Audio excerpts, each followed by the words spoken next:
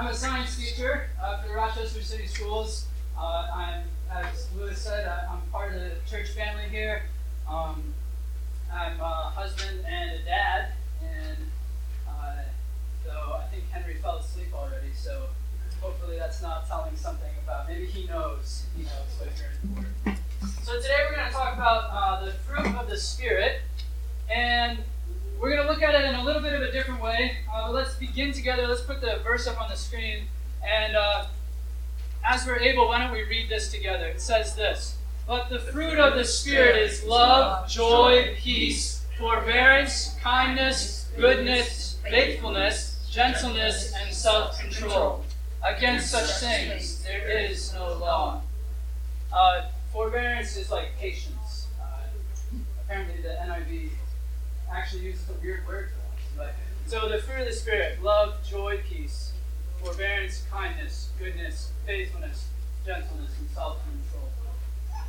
So as I started to think about this today, I was thinking about it from just the standpoint of, if you're a gardener, right? If you try to plant something so that it'll grow, so that you can eat it, you know that some plants are going to like different areas better than others. If you've ever planted it, anyone here ever planted something before? You put some seeds in the ground, you try to get, all right, and I see some heads shaking like, man, and it did not work out. It can actually be kind of tricky. Plants can be a little picky about where they're going to grow. You would think, it's no big deal. Plants, they just need some sun and some water and maybe some soil. There we go, we've got it. We're going to have plants.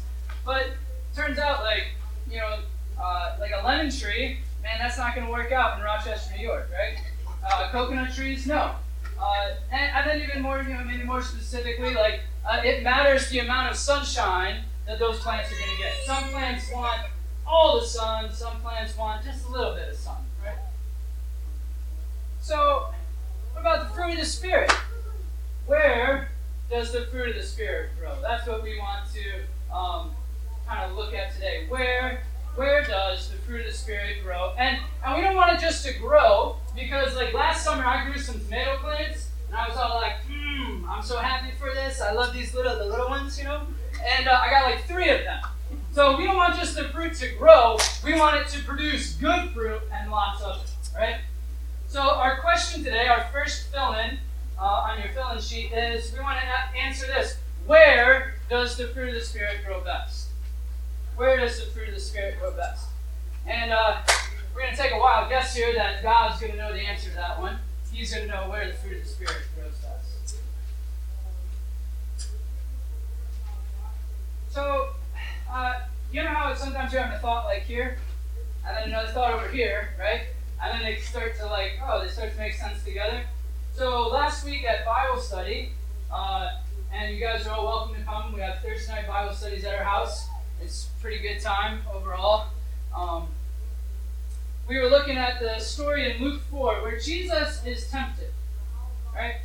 And an interesting thing about how that story starts, it says this: Jesus, you'd think, if you're being tempted, right? It's going to be like the worst day. Like that day where you're like, I don't even remember who God is. I feel so far from Him. It says this. It says, Jesus, full of the Holy Spirit, is led by the Spirit out into the wilderness to be tempted by the devil. Oh man, that's not really what I expected. You think like God would maybe be like, oh, the devil's over there, we're going to lead you, right? But God has a plan. So this started getting me wondering, what's going on here though? Why would God lead by His Spirit? Why would He lead you out into the wilderness for a bad time? Why would He do that? So the story in Luke 4 though is kind of short, and it didn't really answer all my questions. So I started to wonder, are there any other stories in the Bible about people being out in the wilderness? Jesus was out in the wilderness for 40 days. Anyone think of maybe a really large group of people that were out in the wilderness for 40 years? The Israelites, right?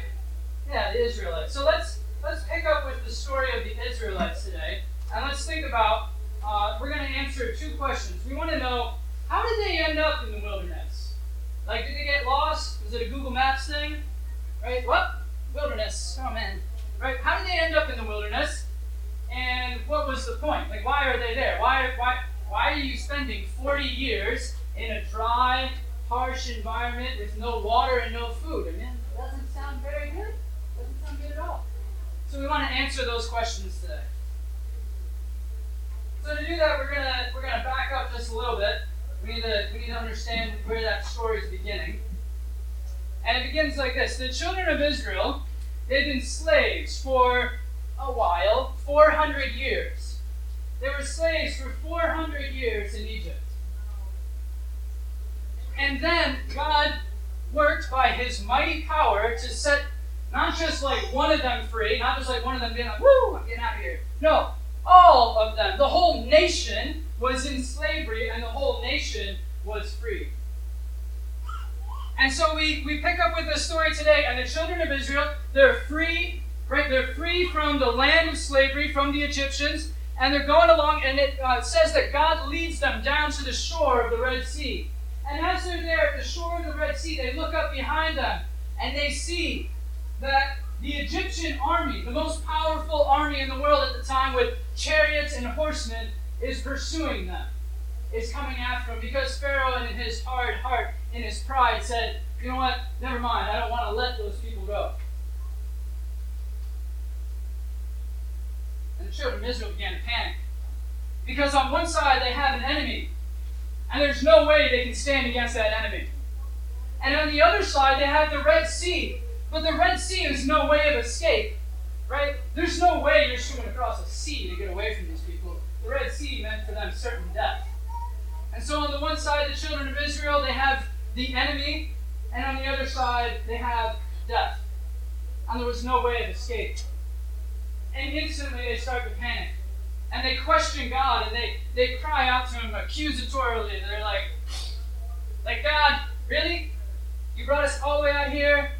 You set us free just so you could kill us out here in the middle of nowhere? Thanks a lot, man. Slight paraphrase. And God says this when he says, stand still and see the salvation that I will work for you today. And so it says this, it says that God sends the angel of God to stand between the Israelites and the enemy. The angel of God goes and stands between them and blocks the path with a cloud of darkness to the Egyptians and of light to the Israelites. And then God sends a strong east wind. He says, this is all part of my plan. He sends this wind, and it hits the waters, and it separates the waters. So that on this side there's a wall of water, and on this side there's another wall.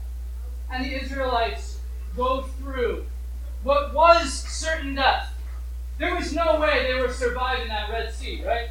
I mean, they might have started swimming, but there was no way they were making it across. But what was certain death, God makes a way through it to life.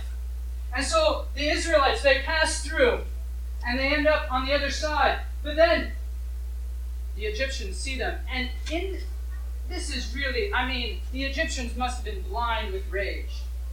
They decide to follow the Israelites through. They pursue them with a wall of water on the left and on the right. And when they're in the middle, God causes the waters to close over them, and the enemy is destroyed. And so we find this, that the Egyptians, how did the Israelites end up in the wilderness? Your next fill-in is this: God rescued them from the enemy and death. There was no way they were going to beat that enemy. There was no way that enemy was, that the Egyptians, that they could have fought them and won. And there was no way that they could have made it through the Red Sea. But God rescued them from certain death. So, how did the Israelites end up in the wilderness? God brought them, your next fill is, God brought them from death to a place of life. And it would kind of make sense, right? Hey, that was a pretty cool story, right? That's pretty exciting. Like, when's the last time that happened to any of us here? Right? Oh man, it's an army. Right? This is pretty exciting. And so you would think that such an exciting story of great power and might like that of a God who could rescue you from an impossible situation, you would think that it might end with something like, and they lived happily ever after. And God brought them to the other side, and the other side was really nice. It was actually a resort, and they just hung out and lived out their days, right? But this is what happens. They get to the other side, and initially the people are happy, and they praise God, and then they start to look around, and they're like, God, you do realize this is the middle of nowhere. This is the wilderness, God. You know what the wilderness is? It's hot, it's dry, there's no food, and we don't even have any water. And they start to question God and to complain against Him and to doubt whether He really is a good provider. They start to wonder if He really knew what He was doing. But you see, God had a plan, right? I mean, the same God who can rescue us from the hand of enemy and death, that same God, we can trust Him that He has a plan even in the wilderness. So He tells the Israelites that this is the plan. And that for the next 40 years, oh, that's a long time, 40 years, right? 40 years in the desert. 40 years in the wilderness. And at the end of those 40 years, when the children of Israel are finally ready, they're finally going to go into the promised land. God tells them this. He says, "This is why I brought you out here, so that you might know the Lord your God, so that you might learn to trust me, so that you might know that I provide and nothing else." See, God didn't want them to just know Him. God didn't want the Israelites to just know Him as that superhero Savior God who can rescue them out of a bad situation, like, "Oh no, this isn't good. God, I need you now." Right? God wanted them to know Him as the God who is gracious, who is merciful, who's slow to anger, who is abounding in steadfast love, who is holy and won't accept it when we do wrong, who is just, who is forgiving. God wanted the Israelites to know not just like one little part of Him. God wanted for the Israelites to know Him completely. So we find this, that why were the Israelites in the wilderness? God brought them to the wilderness on purpose. You see, we're going to tie this back into us a little bit, tie this back into what God has done. We've already made some of the connections, right? Jesus, He stood in the gap for us, didn't He? When we were surrounded by the enemy and there was no way of escape, on the one side is the enemy and then the other side is death, there was no way we were getting out of there. And some of you, like me, you can relate. There was a time in your life when there was no escape. But Jesus steps in and He does what no one else can do. And He is falsely accused and He is beaten and He is mocked, He's spit on, He is nailed to a cross, and that looks pretty bad, doesn't it? But when the moment seemed darkest, right? Just like for the Israelites, when they are surrounded and there's an enemy on the one side and there's death on the other, God makes a way through that to the other side. Jesus Christ, He died for us, but He did not remain dead. And this morning we rejoice because we have hope that no matter what we are facing, no matter what it is, Jesus, He was dead and He is alive. Right? And He gives us that hope today. So that even if today, if you say, "I am in the wilderness, and man, I have been there a long time," life has not been easy. There's a poem that says this: "Life ain't been no crystal stair. It's been a long, hard journey." Even then, we have hope because we have a God who went before us. We have a God who has done the impossible. And we have a God that we can trust that He has a plan in what He's doing. You You know, the Israelites, when they were backed up against the sea there, they were like, God, whoa, man, what are you doing, right? Like, why didn't you just let us stay as slaves? That would have been better, right? But God wasn't thrown off guard. This wasn't when God blocked the Egyptians with the angel of the Lord and parted the Red Sea. This wasn't like oh man, like, I don't know what to do. Let's just throw something together and I hope it works. No, this was the plan all along. So we have a God that we can trust, that He's not just making it up as He goes along. We have a God who has a purpose with what He is doing.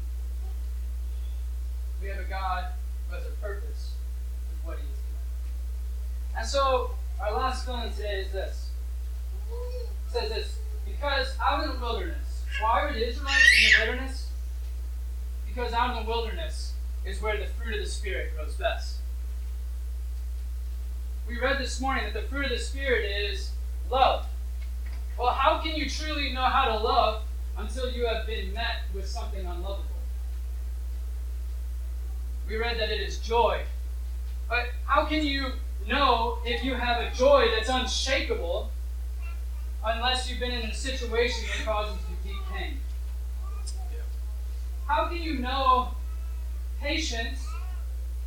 I mean, patience, right? I get frustrated when my videos on YouTube are buffering, right? I'm like, man, what is this?